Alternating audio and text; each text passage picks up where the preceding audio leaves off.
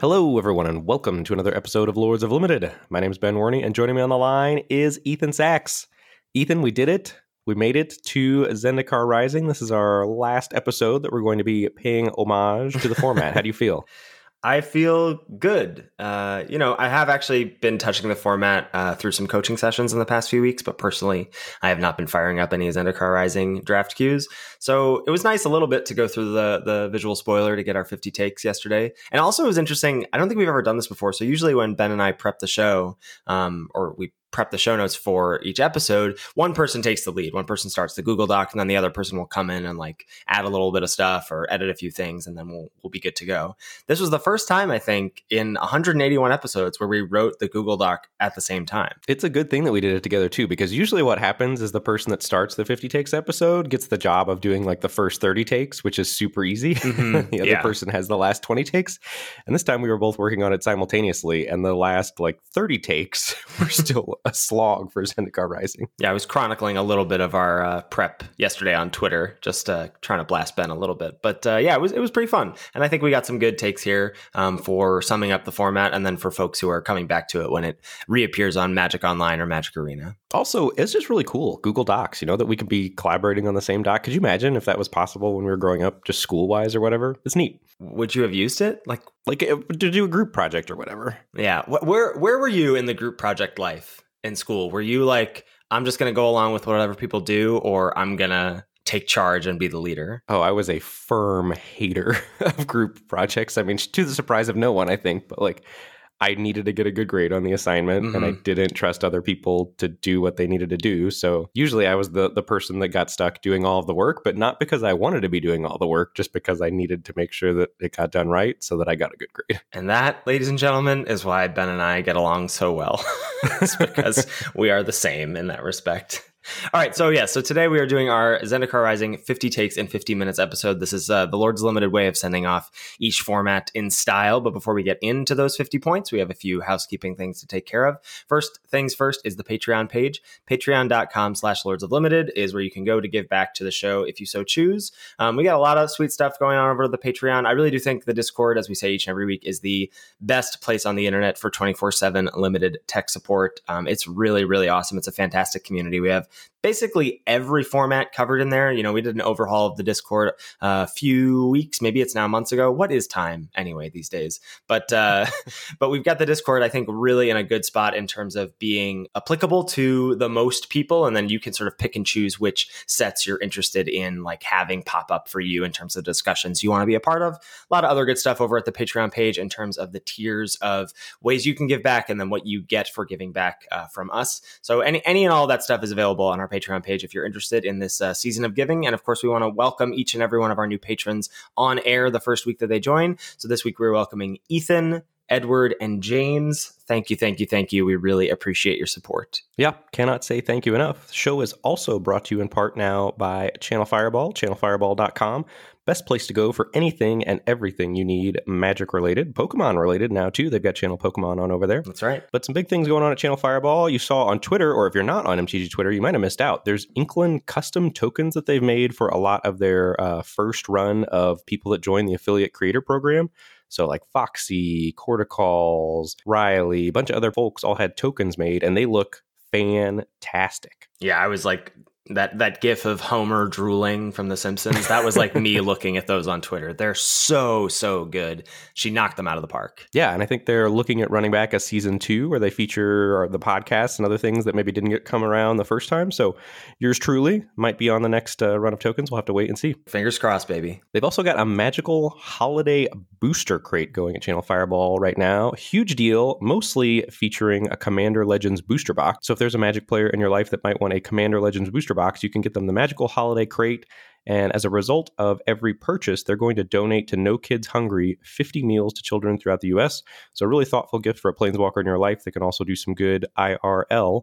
And so they've got that Commander Legends booster box plus a bunch of the other promos type deals that have been in those holiday gift boxes. Yeah, so anything and all that you're doing over at channelfireball.com, please use the code LOL, all caps, when you check out to let them know we sent you there. And then just the last little bit of housekeeping here. Ben and I last week sort of mapped out all of our episodes leading up to Caldeem releasing at the end of January. And we're going to be doing, to round out 2020, because we didn't get to do one in Vegas. We did a live show last year at GP Vegas. We didn't get to do that this year. So we're going to do a live Q&A episode on Twitch. So you can check that out in 2 weeks. We're going to be doing that on Sunday, the 27th at 10 a.m. Eastern. I guess we need to pick a channel here, Ben. Yours or mine? Yours, for sure. All right. So you can check that out at twitch.tv/Lord Tupperware. We'll probably be there for a couple hours. We'll try and get some questions in advance as well, so we can sort of start things off and then have chat rolling in with some questions. That should be a fun time as well. So make sure you check that out, 10 a.m. Eastern on December 27th. Yeah, and if you're on the Discord, just feel free to DM Ethan or I any questions you got. Yeah, absolutely. All right, Ben. Well, no time like the present. Are you ready to dive into our 50 takes for Zendikar Rising? Let's do it. Okay, number 1. Zendikar Rising can be summed up in one word. Types. I think, there's a lot of hype going into this format. MDFCs, kicker, tribal, party, and I think types reign supreme. Tribal decks and party decks are the strongest things you can do in the format. Yeah, absolutely. I think whether a card was a warrior or a wizard made a lot of difference through how you evaluated it and when you were taking it and what you were trying to do. Ultimately, the 4 best things you could do were those 4 tribal decks: wizards, warriors, clerics, and rogues. Yeah, I think so. And I do think that party as well. I mean, certainly red-black party, I think, was one of the best decks to get into, partially because it was so supported at common, but we'll get to that in just a little bit. But yeah, I think, looking back, this is just another point that I need to keep hammering home for myself, is that like when it is the foremost mechanic in the format, when they're introducing something like party, I just have to trust that that's going to be supported. I was very skeptical of assembling a full party or a large party in limited very often, and it was very, very possible. Well, but you could have said the same about landfall, right? And landfall wasn't very supported despite being one of the headliner mechanics. That's true. Okay, so I won't beat myself up too bad. Yeah. Number 2, Zendikar Rising is about macro synergies and almost not at all about micro synergies. So, and what we mean by that, there aren't really a lot of build-arounds in the set or cards that really incentivize you to change your pick order. And I think that's one of the main reasons that the format fell so flat after about the first, 2 months of its life or whatever. Yeah, I think so. Right. Going over the visual spoiler yesterday to do the 50 takes, I realized like there are no cards that I was like, oh yeah, you get to do, if you take this card, you get to do this card. Whereas opposed to Kaladesh Remastered, right? That's like build around central. Right, absolutely. There's just not a lot of cards where you take it and the value of cards through the rest of the draft change. Once you take a clerics card or whatever, all the clerics become a lot better. Or once you take a wizard, all the wizards cards become a lot better. But that's not the most interesting thing in the world. There's nothing like Dance of the Manse from Throne of Eldraine, where all of a sudden you're totally changing your pick order and trying to build this new archetype. There really were just the 10 archetypes, and that's about it. Yeah, I think so. And I agree. That's one of the reasons that I don't think we were super hot on this format after about the first month or so. Number 3, there are basically no reasons to move into green and white at common. I would say the exception to this rule, perhaps, is Core Celebrant and Shepherd of Heroes. But certainly no cards in green make me want to move into that color. And white, I think, is slightly ahead there because it does have some good ones. But even so, I'm a little skeptical of moving into white at common as well. Where'd you land between Core Celebrant and Shepherd of Heroes? Pack one, pick one. I think it's Core Celebrant for me these days. I think that's where it is for me too. I think Core Celebrant is more important to making the Clerics deck tick, and I would rather go harder after the Clerics deck first. And I think Shepherd of Heroes is probably better in a party deck, but also just 3 CMC versus 5 CMC, everything we've been talking about. The cheaper card, when in doubt, I think is the better one. Yeah, and I think some folks believe that Core Celebrant doesn't really belong in aggro decks. I think they would be surprised to see it in like a red-white Warriors deck or a red-white party deck. And I think that's just not true because of just how much of a formidable body it is and how impossible it makes racing for your opponent. Yeah, Core Celebrant is good. I think moving into white at common, though, I would still be kicking and screaming for the most part. Yeah. Like first picking a Core Celebrant does not incentivize me to draft white. I'm still looking to pivot off that into doing better things. Absolutely. Number 4, shame that you didn't get this point. I know. Reclaim the Waste is the best green common. All right, so I'll defend this and then you can defend your opposite opinion. So I think it does what green does best. It has kicker synergy, it ensures land drops are going to be given, and it enables splashing. Yeah, I think it's very good. I would argue that there just isn't a best green common almost. Like the green's so bad that you shouldn't be letting any commons pull you into green. I guess if you take Reclaim, I don't know. I think it just starts you down a dangerous path in the draft. Of all of the green commons, I think Reclaim is probably the highest upside, but I don't think the ordering really matters because I think you're never getting into it at common. I think that's true. I think also that, if it's pick 6-ish and I feel like my draft isn't going well, I would rather see a Reclaim there than a Rabid Bite or a Gnarlid Colony. I think that's 100% true. Yeah, I agree with that. And that's when I'm getting into green, unless I have like one of the few cards at rare or mythic or uncommon that make me say, okay, I can draft green. Unless I have those at the start of my draft, that's the way that I get into green otherwise. Agreed. Number 5, the holy trinity of Zendikar Rising is Sneaking Guide, Grotag Bugcatcher, Ardent Electromancer. Love that guy, Ardent Electromancer. That was the one thing this format did right. That turn where I got to top deck a mountain and go Electromancer, Electromancer, Electromancer, Minotaur. That was peak Magic the Gathering and one of the best feelings I've had on stream probably ever. The only shame or the only thing that's disappointing about that is that it was turn 4 and not turn 3. Yeah, I'm not even disappointed about it. It was it's so awesome. Good. If you all have not seen that clip, be sure you head on over to Ben's Twitch page to check it out. It is one of the most satisfying things you'll ever see. Yeah, or when we're live, you can type in !Electromancers if you ever want to relive it and say, concede, Cedrus. Cedrus. You know who Cedrus is, right? Yeah, double exposure. We're just going to dox them. Yeah, absolutely. I told them that they needed to change their handle everywhere to Cedrus because they were famous. But I don't know if they're going to take me up on that. Number 6, Kicker's an honorary tribe. I think blue-green Kicker gets lumped into the best things to do in the format. It's up there in the top 5 decks with the other things, Clerics, Warriors, Rogues, Wizards, etc. But it really does, I think, just Kicker in and of itself is a really powerful mechanic. And then the synergies that they layered on top of just Kicker being great, your Roost of Drakes and friends, were just really, really powerful. And I think it made Kicker one of the better decks in the format. Yeah, Vine Gecko, I think, is one of the few cards at non-rare and green that make me go, all right, I'm in for this card. Like Vine Gecko on 2 and to Reclaim the Wastes on 3 was a very frequent play pattern for me that I really enjoyed. I think it probably is in 4th place for me. Maybe it's in 5th place. I don't know. It's close. In terms of like archetypes. Those top 5 archetypes? Mm-hmm. Yeah, I think it's ahead of Warriors for me, for sure. But certainly behind Clerics and Rogues. I think Clerics and Rogues win out as the top 2 decks. Yeah, I think I'm actually on Wizards for myself, but I think Kicker does fall behind those other 2 for me as well. I agree.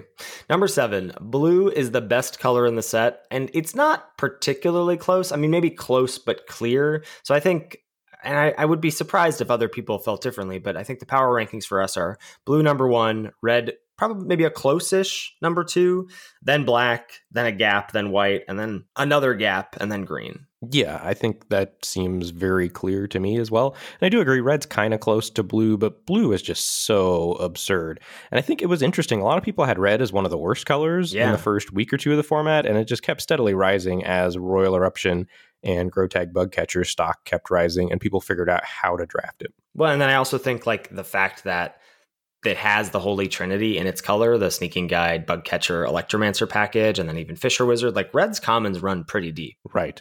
I mean, but blue was good enough that when we all looked at the spoiler, it was like, whoa, blue is ridiculous. And then it just panned out that way in gameplay as well. The blue was just absurd. The top 8 blue commons were all cards that were very, very, very good in any blue deck. Yep.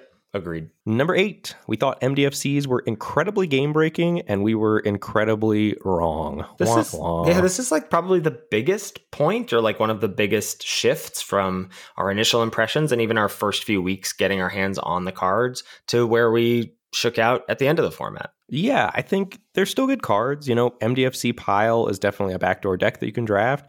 But in general, one of the best things to do is find your lane in one of those tribal decks and then grab whatever on-color MDFCs happen to come your way, rather than going aggressively after the MDFCs and letting those dictate what archetype you end up in. Right. I mean, they're powerful in that they give you a lot of flexibility in the game, and I still believe that's true. I think them being in a tribal set sort of bumped them down a notch as the format progressed. Like, I think if we were in a different format, like if MDFCs existed in Kaladesh, I'd be interested to see how that worked out. But because the decks are so on rails and you're so rewarded for carving out your lane or finding that tribal lane and sticking to it, that the MDFCs then are sort of an afterthought. Yes, I agree completely. So the format, everyone was on it being the GOAT format, right? In the first week, 2 weeks, month, whatever. And that was when MDFCs were still up in the air and people were picking them aggressively because it was interesting, right? That's why people were talking about it being the GOAT format, because there was so much tension between when you pick an MDFC and when you take your, best commons and that sort of thing.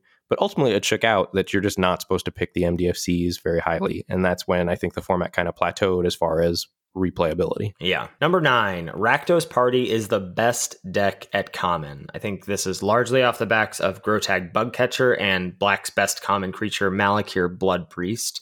But this deck is very real, and it's one of my favorite decks in the format because of how reliable it is. Yeah, and I think you can go after a lot of the other decks. You can go after a Cleric's deck, or you can go after Warriors, you can go after Wizards, and if you get cut out of it, audibling into Red-Black Party is pretty easy to do because it's all commons, and if it's open at all, you're going to be able to put some amount of the pieces together to have a good party deck. Yeah. Number 10, Roost of Drakes is the best uncommon build-around ever printed. Full stop. I was on the first reboot episode of Magic TV and we did our top 8 limited build arounds. This was number 8. And I think it may be even kind of unfair. Is this actually a build around? It doesn't actually change your pick order, and it's just nuts in any blue deck because blue has so many kicker cards. I suppose, but I mean, as far as power level, it's got to be through the roof compared to others, right? Yeah, I mean, it's so funny that we have this and Zenith Flare in the same year, almost back-to-back sets, as just insane uncommons that may just be the best cards in the set, full stop. Okay, I might already be walking back my hot take. Maybe Zenith Flare is the best ever printed. but is that even a build around? I mean, I guess it is. You then are just snapping up all the things that say cycling on them over other things. Anyway, one of the top 2 ever printed. And is that a good thing or a bad thing? Roost of Drakes was not particularly interesting to me because it was so rawly powerful. Yeah, I think it was not a great thing. I think not. I think you just tack on when you kick a thing, pay 1. Makes this a lot more reasonable. Yes. Number 11, Blue-White Party revolves around many copies of a few key cards. So we're talking Seafloor Stalker, Practice Tactics, Spoils of Adventure, and Shepherd of Heroes mainly. And I think Seafloor Stalker is probably top of the heap there. And Practice Tactics, this is the best deck for tactics. And it's great because you can get them 10th pick when you're in this deck. Right, and they perform very well, and they're one of the only ways blue and white have to just get something off the battlefield, which is one of the things that stopped, I think, Blue-White Party from being one of the top tier of decks. But if you did get Seafloor Stalkers, you could gum up the ground, get some card advantage with Spoils of Adventure, buff your life total with Shepherd of Heroes. That was the recipe for success, right? And you could even substitute Field Research in for Spoils of Adventure. So basically it was just stall the game out and then win with Seafloor Stalker. Yeah. This was a deck I came to pretty late in the life of this format for me. And it was one that really, once I figured it out or once I got my hands on it, I was like, oh, I get it. I see how this deck ticks. Yeah, it's a good little deck. Number 12, Tazim Raptor, Kazandu Stomper, and Pyroclastic Helion were underrated initially, then overrated. And I think they finally ended up just being solid cards, right? Yeah. So nobody really had these in their top commons. And then everybody was like, whoa, Kazandu Stomper is the best green common and all this other stuff. There was a way overreaction once people figured out how powerful the MDFCs were in the first week. Well, the first time that you played your MDFC as a land and then in the mid game picked it up with a Hellion or a Stomper, and then you realized, oh, I got to use this as a land for 4 turns and now I get to cast it as a spell. I've never experienced anything like that in Limited before. It was incredibly powerful. Right. And somehow still not as powerful as the tribal synergies, right? Yeah. Right. Which is just shows you how Magic sets are changing, right? Raw card advantage, raw card quality just matters less because that is insanely powerful. Turning a land into a spell in the middle of the game that's a relevant spell, but it just couldn't compete with curving out in tribal synergies. Yeah, absolutely. So I think those cards are just totally solid now, probably on the outside looking in of all the top commons in their respective color, but still solid for sure. Yeah, and definitely keys if you wanted the MDFC pile deck to come together. You would be happy to picking these cards up, 7th, 8th pick, or maybe even on the wheel. Yeah.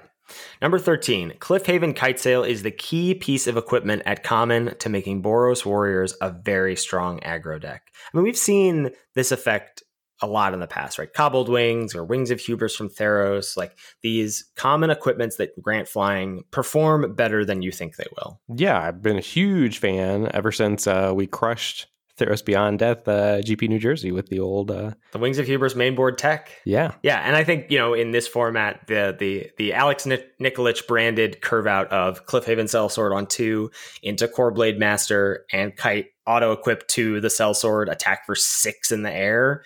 That's just like an absurd start to any game. Yeah, and I think Boros Warriors was very real, and you could even do it without the Blade Master, but you definitely needed 1 to 2 kite sails, and I think you'd even probably play 3. Wow, that's a hot take right there, but that's what we're here for, the 50 takes. Number 14, Stonework Pack Piece does so much work. Yeah, so I think we're gonna from this point forward, we're gonna be awarding in the 50 Takes episode the Forbidden Friendship Award as the this is the synergy glue card, whatever makes your future picks better. So I think Pack Beast for sure gets the Forbidden Friendship Award in this set. Absolutely. It's the epitome of everything we talk about. The synergy theory, the reasons versus rewards, drafting a deck, not a pile of cards, all that stuff that we talk about in all the level up episodes. This embodies all of that. And I think, if you're putting it on the reason reward scale, this is almost a reason. It's almost that powerful for all of the other cards becoming better. It's not quite, but it's definitely in the reward tier. Yeah. Well, or just it's just a super role player. It is the top tier role player because it's going to go into every single deck. That's where it more sits in my mind. Yeah, probably true. If you're really putting it on the thing, but it's so good at being a role player that you're picking it at the level that you're picking rewards, certainly. Yeah. And I think even midway through some drafts, you can go well, is this pack piece really that good for me? And it's so hard to not find at least a handful of things where you're oh, well, it makes my Expedition Skulker have Death Touch, or it's going to make my Minotaur just 1 mana cheaper, or just it does all these little things, and it's going to keep doing those as the draft progresses. I was telling Ethan before we started recording about I don't know if any of you are on Magic Twitter, but there's a Lava Axe Windrake debate going on Twitter right now, where if there were stations where you could add those cards to your deck, along with basic lands, if there was a Stonework Pack Beast station in Zendikar Rising, you'd be hitting that station up a lot. That station would be empty. There'd just be nothing left. For sure. All right, number 15, the official Lords of Limited Gold Uncommon Power Ranking is number 1, Soaring Thought Thief. Number 2, Cleric of Life's Bond. Number 3, Umara Mystic. Number 4, Kargan Warleader. Number 5, Spoils of Adventure. Number 6, Lull Mage's Familiar. Number 7, Moss Pit Skeleton. Number 8, Ravager's Mace. Number 9, Marasa Rootgrazer. And number 10, Poor Brushfire Elemental. Hey, Brushfire Elemental sees plenty of constructed play. It's just fine. That's right. It just happens to be pretty hot garbage and limited. This is a first also for Lords of Limited. You made this list, and I did not have a single thing that I would like to change. Normally, there's some hemming and hawing, I think you're wrong about this in these rankings. There was none of that this time. Is that just because of your apathy towards the format? No. I agree with what you have here. I think it's good. Number 16, Molten Blast is still good even as a worse Abrade. And I think that's, comparing it to Abrade makes me view it a lot more favorably even than I did. And I was pretty hard proponent of 1 Molten Blast in your deck is just fine. It's fine to good. Yeah, I mean, just blowing up a Pack Beast or a Skyclave Sentinel, creatures are somewhat small in the format generally, especially kicker creatures, you have a lot of options of, you can have this as a 1/1 or a 2/2, but then you can kick it later. And sometimes people are just going to run those out early in the game. Molten Blast generally had relevant targets, and I think people poo-pooed it a lot. And it went late a lot early in the format. Well, and I think too, also the cycle of relics is really good in all of the tribal decks too, and randomly getting to nab your opponent's relic file or relic amulet felt amazing. Absolutely. Number 17, Risen Riptide is not a key part of the kicker deck. Or a key card in the format, period, if you want to go that far. Yeah, it really is. I mean, this is one of, I think, the cards that, MDFCs in general fell from grace. I think this is perhaps at common, the card that fell the most from grace from, I think it was in the top 3 blue commons for me, even after a week. And it's not even close anymore. It is a card I do not care about. It is replaceable and then perhaps a role player once I get a couple copies of Into the Royal. But other than that, I do not care about this card. Right. I think most people had it as the 3rd best or maybe on the edge of their top commons. And then after the first week, there was a lot of hype about it being the 1st or 2nd best blue common. And then it really did fall off the rails. Well, the argument was well, look at the other top 4 commons in blue, right? You're looking, or even 5, right? You have Into the Royal, Bubble Snare, Tazim, Royal Mage, Cunning Geyser Mage, and Field Research, and they all have kicker. So wouldn't Risen Riptide be insane? And it was like, no, you just want the things with kicker. You just don't care about this. Right. Number 18, the Battle Royale. Which is the best common, Into the Royal or Royal Eruption? And this question may seem silly right now because I think, but both you and I are on Royal Eruption as the best common in the set. But that wasn't where we were at the beginning of the format. Right. I think I was on Into the Royal as the best common overall. Yeah, and it's close. Into the Royal is very, very good, but Royal Eruption is really powerful. The setback of it being sorcery speed is really made up by how efficient it is and the fact that it has kicker synergies and can go face. Like, this does end a lot of games just on its own. Well, right, and can be rebought by Tazim Royal Mage. All of that stuff added up to it just being absurd that you can rebuy it and then do the last 5 to your opponent's dome. And I don't think it's particularly close anymore. I think there's a pretty significant gap between Royal Eruption and all of the other commons for me. Yes, I agree. Number 19, the secret gold card uncommons for the 4 tribal decks are rewards, not reasons. And really, this is most of the things. It's funny, it's a tribal set, but there aren't a ton of reasons to do tribal things. There's a lot of like, well, once I know I'm in that thing, I'm happy to pick up these cards, but there's not a lot that incentivize you. If you think about putting the relics as well on the list of the 10 gold uncommons as well. But these 4 secret gold cards at uncommon are in that category as well: Attended Healer, Sure-Footed Infiltrator, Shadow Stinger, and Gomafada Vanguard. And I think of those, Attended Healer is the best. And I think you can make a case that that's a reason and not a reward. Yeah, I think that's where I land personally, but I agree with the others. Like Sure-Footed Infiltrator was another card at the start of the format. I remember in one of our Showdown videos, it was a card that I like back-to-back first picked because I was like, this is a reason to do rogues, but it just really isn't. Right. I think if I were ranking them, it would be Attended Healer 1, Gomafada Vanguard 2, and then the other 2 tied at 3. I couldn't care less which one of those I have. Yeah, I think Infiltrator's ahead of Stinger for me for sure. Stinger is really narrow. Number 20, MDFCs. Overrated or underrated right now as the format is winding down? Maybe I just want Ethan of 3 months ago to have been right, but I think they're underrated right now. I think they are as well. They're wheeling a lot, and even the bad ones are wheeling a lot. And the difference between a deck that has 3 MDFCs and 1 MDFC, I think, is pretty large. Now, you shouldn't take them and let them dictate what you're going to do, but if you find the open color pair, you should be taking them over all replacement level commons and even sometimes over role players, I think. When folks end a cube draft and they have like no non-basic lands, I'm always like, what happened? What did you do wrong? And that's how I feel when I see a Zendikar Rising deck that has 0 MDFCs in it. I'm like, is that how you talk to your coaching students? Yeah. What did you do here? Yeah. I was like, what do you have to say for yourself? Hang your head in shame, sir. Number 21, Ruin Crab is not as good as Twitch chat thinks it is. Yeah, I am not all about the Ruin Crab life, and I think I'm in the minority there. I certainly think in Best of One, it is not impactful enough to be worth including in Best of One unless you're in a Blue-Black Rogues deck where you're going to take advantage of the opponent getting 8 or more cards in their library, or you have like 2 to 3 copies of it. But a single Ruin Crab in Best of One is not going to mill the opponent out fast enough to where it's worth including in your deck. And I think even in Best of 3, I would almost rather bring it in out of the sideboard than I would include it in the main deck. Again, if we're talking a single Ruin Crab and I'm not taking advantage of the opponent having 8 or more cards in their graveyard. I can't believe I'm going to say this, but I might be siding with Twitch chat here. Oh, no. I have died to a lot of turn 1 Ruin Crabs in my day. Like, I don't know what to tell you. It's just like, I think that card is the definition of cheese in Best of One. You think it's good in Best of One? I do. Yeah, I don't. I don't think I'm including it in every single blue deck. Like, I could definitely see ending the draft and being like, well, on Blue-Red Wizards, this is like really off plan. But I do think I put 1 copy in a lot of blue decks a lot of the time. All right, fair enough. Yeah, there we go.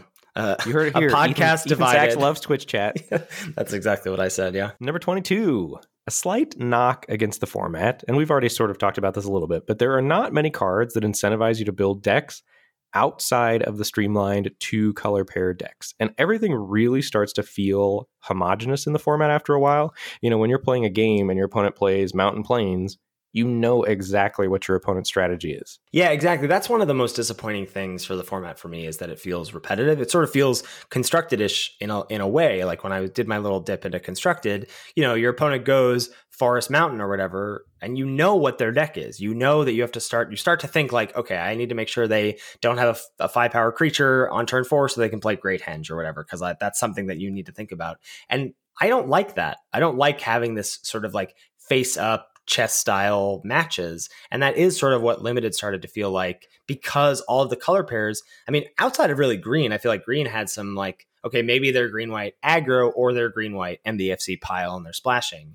But, your opponent goes plain swamp, you know what their deck is. You're hoping they don't play Cleric of Lifespond on turn 2, and that you're like going to strap in for a long game here. Right. I mean, and they might be white-black party, but the party decks were similar enough to the tribal decks that it really didn't change the game that much. Yeah. Number 23, Bubble Snare is the best enchantment removal we have seen in a long time. I would say since Dreadful Apathy in Theros Beyond Death. So why is Bubble Snare so good? It's flexible and it's synergistic, right?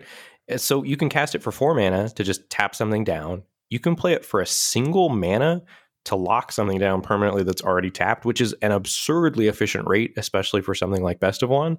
And then the fact that it's modal and has the kicker synergy to go along with all the Kickers Matter cards makes it really, really, really powerful over the course of a longer game as well. And yeah, you can get punished, but there were less things that punished it in the format as well, as far as like people bouncing their thing back to their hand. It was really just Into the Royal and Cunning Geyser Mage. Yeah. It's so interesting, like coming off of Kaladesh Remastered, where these two cards exist and they're separate cards, right? Bubble Snare kicked is Malfunction, and Bubble Snare unkicked is Ice Over, but Ice Over costs 2 mana. So we get a mana reduction and it's a split card. It's pretty wild. Power creep. Yeah. Number 24. This set brought us 2 huge upgrades for limited staples in Mind Drain and Field Research.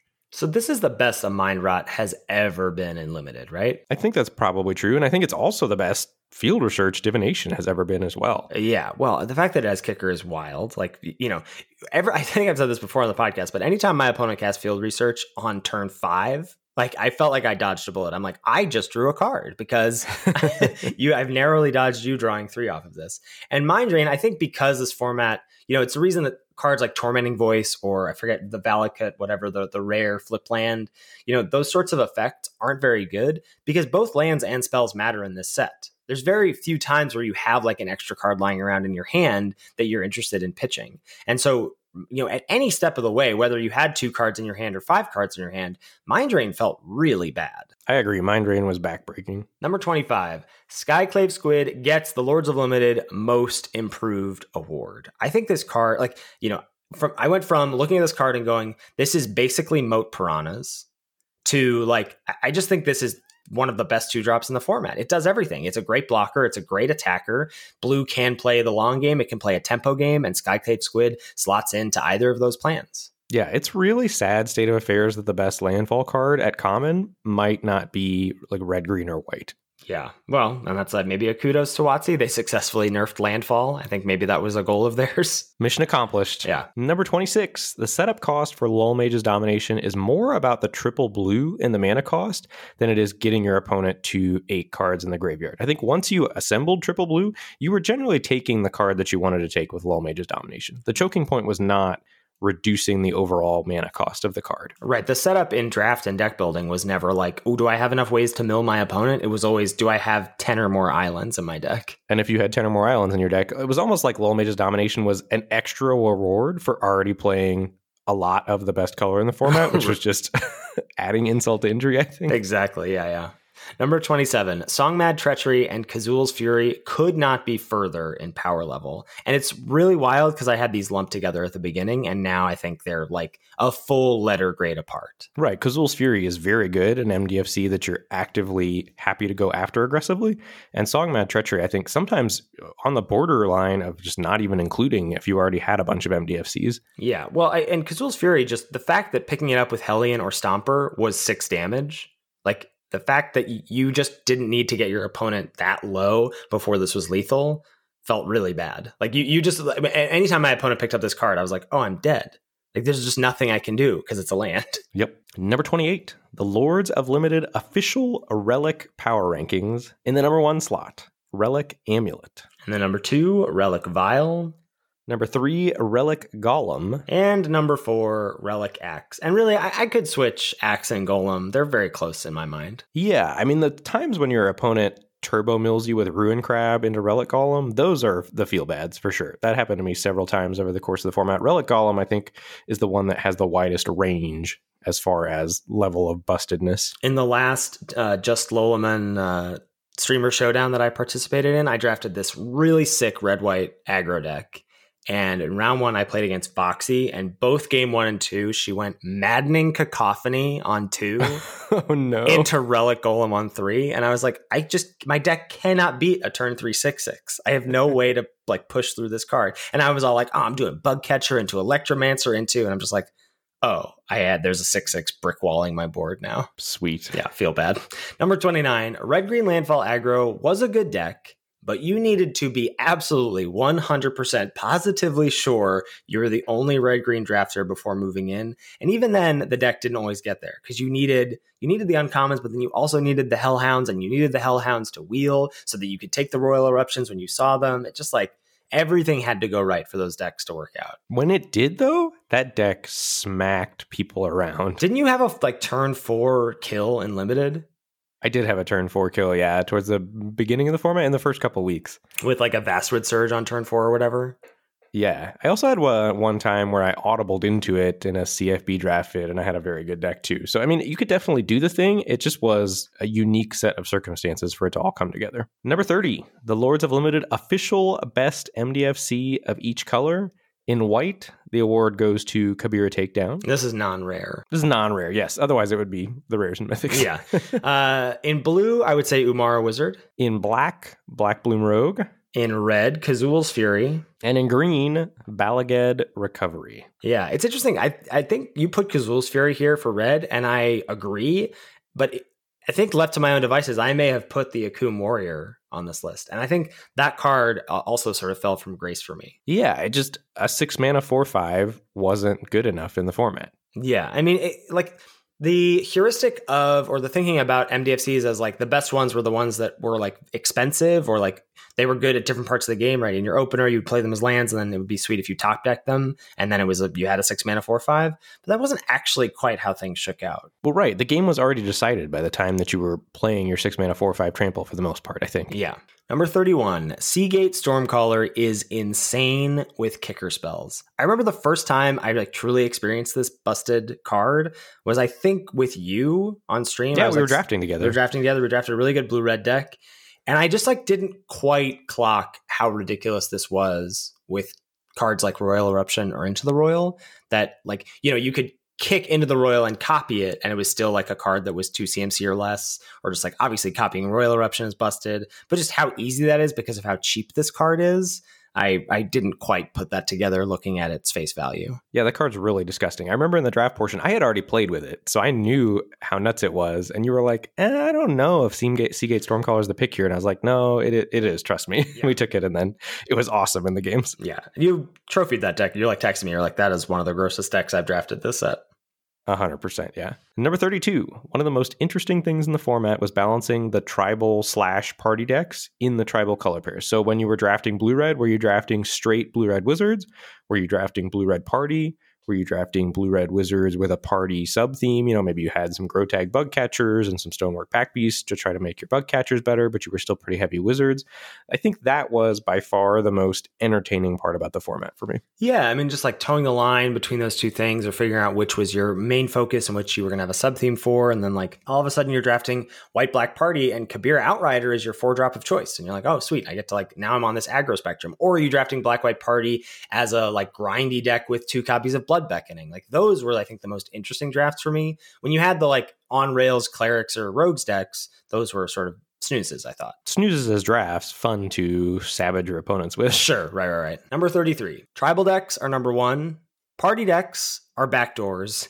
And I would say green decks are like the garage door, or like the shed or something, right? Outside of green-based decks, I think should generally be MDFC value with good fixing to get bombs removal from other colors. Like, yes, you could do the green-black counters, the green-white aggro, the green-red aggro thing, but more often than not, I think all the other green decks just sort of looked the same. Yeah, and they were just not as good, right? Even good green decks sometimes couldn't compete with the mediocre tribal decks just because the tribal stuff was so busted. Yeah. Number 34. When you have Mrag, Fury of Akum, make sure you play him pre-combat, but then play your land post-combat to give yourself that second combat step. Yeah. I don't know about you, but the first time I played with this card, I messed it up. I never got to play with him. Oh, wow. Yeah. So there's a lot of text on this. Oh, no, that's not true. I did mess it up. I remember I played with him one time. It's all coming back to me now. I was really tilted. Classic. Yeah. Because I read it like 3 times and I was like, this should work. And then it didn't work. That is exactly how I was like, no, I didn't screw this up. And everyone in Twitch chat is like, yes, you did. Yes, you did. Yes, you did. And I was like, rereading the card, triple reading, quadruple reading. And yeah, so don't make our same mistake, folks, if you've never played with Morog. Number 35, Ancient Green Warden is super sweet with MDFCs. This is another like crazy powerful thing that until I experienced it, I didn't quite realize how crazy it was. Getting to play an MDFC as a spell, then play Ancient Green Warden, replay that spell as a land from your graveyard, maybe trigger landfall stuff along the way, double trigger it, in fact, and then pick it up with one of those 3 creatures at common to play again as a spell. That's just value with a capital V. Yeah, I was arguing hard for Ancient Green Warden when we did our little limited set review with you and Alex, and I think I had played with it and you guys hadn't. Card is super sweet. I remember that meeting being like, is this even better than Kazandu Stomper? Narrator, it is. Number 36, Angel of Destiny is one of the most confusing cards ever, but just trust us, it's a bomb. Yeah, I get questions about that card in chat to this day, about people asking about like when to pick it, or like, have you played with this? What are your thoughts on it? And it is, in my mind, absolutely a bomb. A tier card. Yeah, I think it's very good. It totally warps how the game's playing when it comes down, does a lot of powerful things. And even if it gets bubble snared or whatever, it's still a relevant factor on the battlefield. You can still win. You can still win through damage, right? It's really hard for your opponent to race this card. And, because the trigger happens after damage is dealt, if your opponent's at 10, if you are able to hit them with 10 damage in combat, then you just win, right? Because then the life gain trigger happens after. It's not life link. It is a trigger that happens after combat. Number 37, the cycle of 1-drops at common all did work in the various party decks. Seagate Banneret, Zulaport Duelist, Sneaking Guide, and Tajuru Blightblade. Yeah, there's no black 1-drop, but all 4 of these, I think, performed and even overperformed. Seagate Banneret was just very good in any white deck, right? You were pretty happy including 1 copy of that, and if the types mattered, was sort of an extra bonus. Zulaport Duelist was great in Rogues, Sneaking Guide, good in any red party deck, and Tajuru Blightblade sometimes was annoying. I think, generally best out of the sideboard for me in best of 3, but, not an unreasonable include in the main deck. I think it was also important in making Rabid Bite a relevant card as well. Yeah, for sure. Number 38, Canyon Draboa, our most disappointing preview card ever, ? I think so. I was trying to think back. We usually get really good ones, and we were hyped for the little mouse, but it just did not get there. Yeah, Landfall was too unsupported. I put the dagger of Sizzling Barrage in our show notes. Yeah, Ben, under point A. You got to preview Sizzling Barrage. Ben trying to savage me here with my first ever solo preview card being quite bad. I'm not sure I ever cast a Sizzling Barrage in the format. Oh, I cast some Sizzling Barrages. Ooh, all right, good. Well, at least one of us is carrying that torch. All right, number 39. The 5-drops in this set are replaceable but serviceable as win cons. I think, Pyroclastic Hellion is sort of obvious. I think that is clear how powerful that is, what it can do. But the other ones, I think, are slightly underrated. They're like that tier we were talking about last week is like they're replaceable, but they're also like C- level cards, which are totally fine to include. Like every time they hit the battlefield, I feel like, oh, that's a problem. So I'm talking about Dreadworm, Makindi Ox, Living Tempest, and Turntimber Ascetic. Like 3 of those are keyword large. Makindi Ox and Dreadworm in particular are just like very tough to deal with. Like Makindi Ox makes me go, oh, I can't race anymore. Dreadworm is really hard to deal with if you don't have like removal for it, because if it's tussling in combat, it's indestructible. I don't know. I was pretty impressed by these cards. I agree. The 2 that you called out, Dreadworm and Makindi Ox, were the ones in particular when they come down that I feel like, oh, geez, I'm going to lose to this card. Right. The ratio of times I included it in my deck to the times when I felt like I lost to it was pretty, the gap is large there. And so maybe I was supposed to play with these cards a little bit more often, but I also just like that there were these sort of like fail safe. I mean, these are win cons. These are win cons at common. These are ways to win games of Magic. Right. Not bad cards. You don't need to pick them highly. But, when you put them in your deck and they come down on curve and you've already put some pressure on the opponent, are going to get the job done closing the door. Exactly. Number 40, Tuk Tuk Rebel Fort has reach. I think this doesn't even doesn't even make the cut here. Like, because you didn't get punished for attacking into it as an 0-3, you know? Yeah. I think it's more we got to say Nissa's Zendikar has reach, because in our Lords versus Resources showdown, I got to snap off a block against LSV with a Nissa's Zendikar. Did you feel like a god? Yeah, I mean, I promptly lost that match in 3 games, but it felt pretty good. And seeing it from his perspective is pretty sweet too. Number 41, Farsight Adept. I never cast this card, and I love when my opponent casts it. Amen. Get wrecked, Alex. This card is bad. Yeah, and again, thinking about, there's a card in Kaladesh Remastered, I'm blanking on the name, but it's a 2-mana 2/2. When it enters the battlefield, both players can scry one. Eager Construct, thank you. So that's another card that I like really hate to include in my deck and love when my opponent casts it. I just think this effect these effects aren't good. That's what I said from the very beginning of the format. There were people that were all hot and bothered about this card. I was hot and bothered. It's a wizard in white. You're going to be able to play it in an aggro deck, and you'll be able to take more advantage of the card than your opponent is. I can say from the get-go, I hated this card, and I always argued against it. Yeah, I agree. So do we think moving forward, we should, like, these sort of symmetrical-ish effects on quote-unquote aggressive creatures, or just like curve-based creatures, they're just not good, right? I mean, that's my stance. Yeah. Right. I'm down for that heuristic. Number 42, Feed the Swarm ended up as the winner of Black's removal suite. So I think Feed the Swarm, the first copy, was better than Deadly Alliance. And then I think once you had the first copy of Feed the Swarm, you were probably taking multiple Deadly Alliance, and then Vanquish the Weak, and then Subtle Strike, bringing up the rear. Yeah. I don't know. I think I might be on the second feed over the second Alliance. I really valued that card being so cheap. And the fact that Deadly Alliance was a little awkward because the best black decks, or the best decks, were tribal decks. And so the difference between Alliance costing 4 and being like super reduced to 3 or 2 is pretty big. I agree. Number 43, Synchronized Spellcraft is the worst 5 CMC red removal we've seen in a while. The difference between this dealing 4 and dealing 5 was huge. Like, the fact that this can't get a Hellion or a Stomper off the battlefield felt really bad. I agree. You basically only wanted this in Red-Black Party, and even then, you weren't sad if you didn't have a Synchronized Spellcraft to include in your deck. Exactly. Number 44, Clerics is the most supported tribe at Common.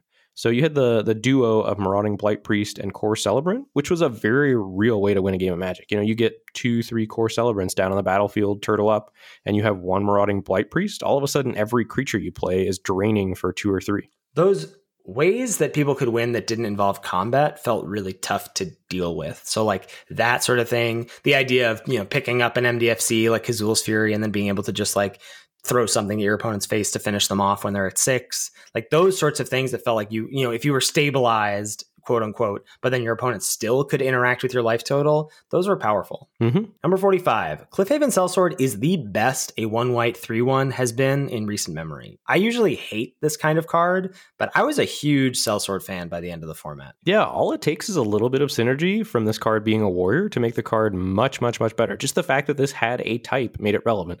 There were a little bit less ways, I think, to punish X1s than there have been in the past as well.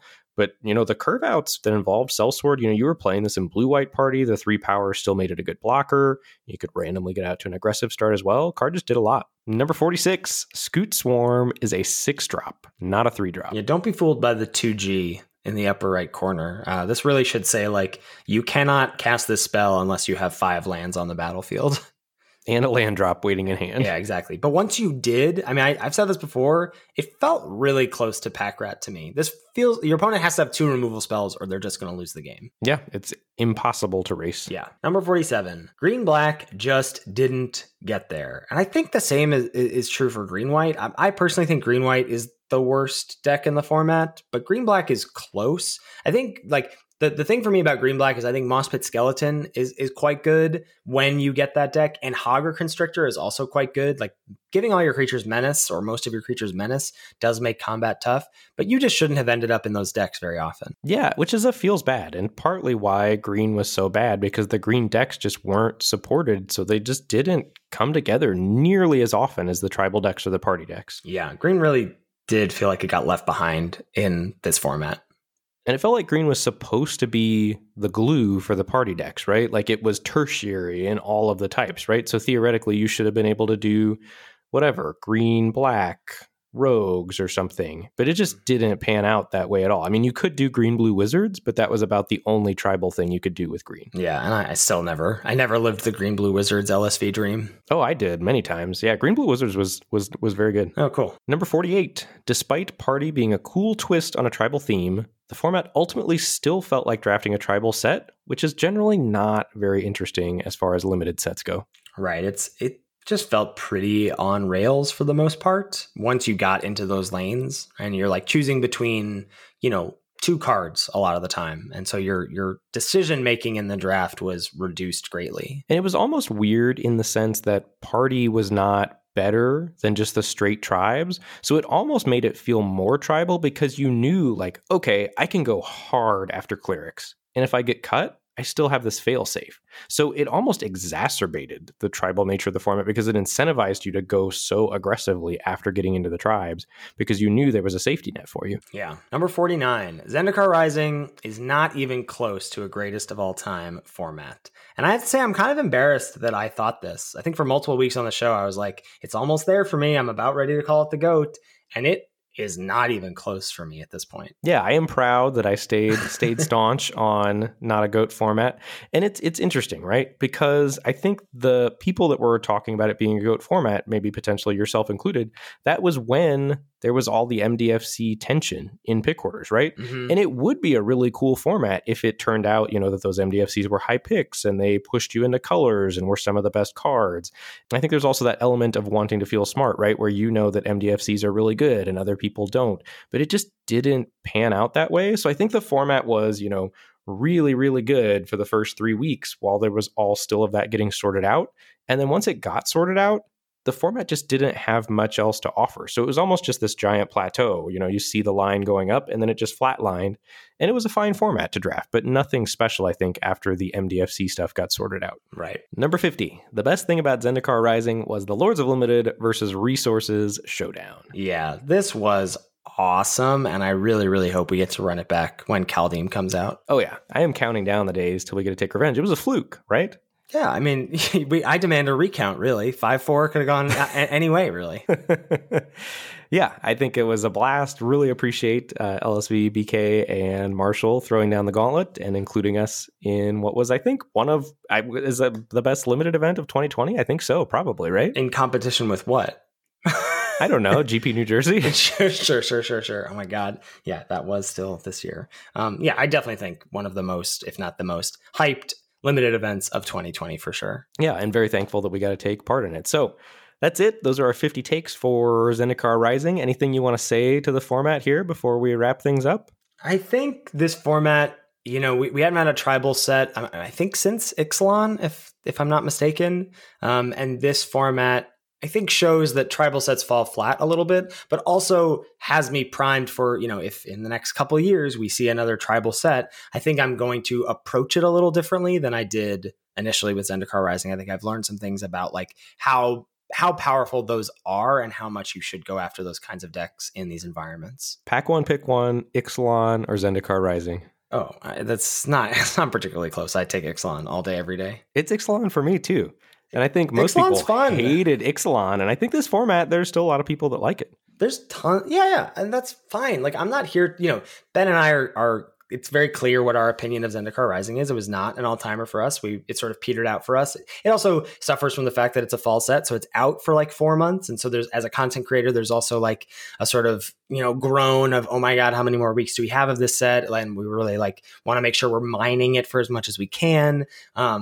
But I think we're not trying to say that we're right and other people are wrong. Like, anyone can like this set. That's totally fine. Absolutely. And I think I went back to Zendikar Rising briefly in Best of One. I was losing so much last week in Kaladesh Remastered that I was like, all right, maybe I'll try a different format. And I still lost in Zendikar Rising. That was not the case. But just going back to the draft portion of Zendikar Rising, it did not have much for me, and I immediately hopped back to Kaladesh Remastered after briefly flirting with Zendikar. And I've still, like I said, I've been doing Zendikar Rising drafts and gameplay and coaching sessions, and there's still like plenty of interesting things that are happening in the games. There's still plenty of interesting decisions I think that can happen in the draft, but it just, for me, it has run its course. Yeah. So goodbye, Zendikar Rising. Thank you.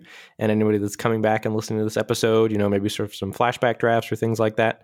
I do think there's a lot of great information here. So, and just briefly, this whole week, I was talking about how we were going to be doing a Cube episode this week, but we sort of got like our wires crossed with the Arena update.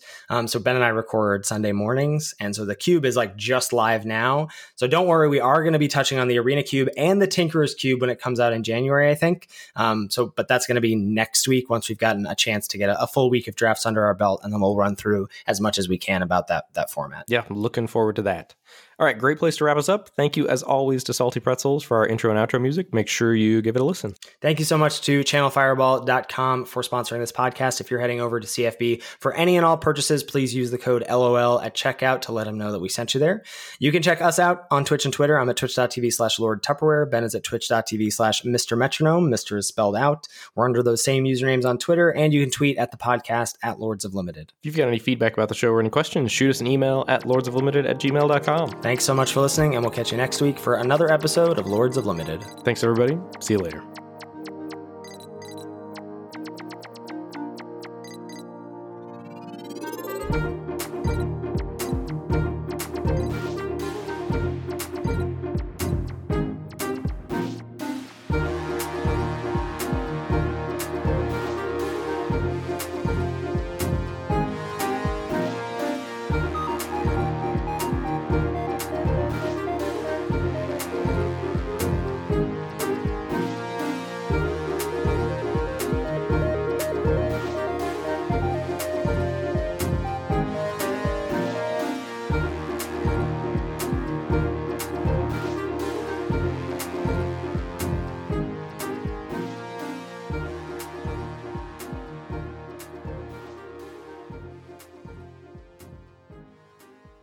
Ultimately, the way things shook out, those 4 best decks were clerics, wizards, warriors, and what's the last one? Rogues. Too bad. Dang. So close. So close. Ultimately, the best things you could do were those 4 tribal decks: wizards, warriors, clerics, and rogues. You almost forgot again, didn't you? Just leave me alone. Stop bullying me. Yeah, it's hard to rattle them off, baby. I know. It's hard. I'll try again.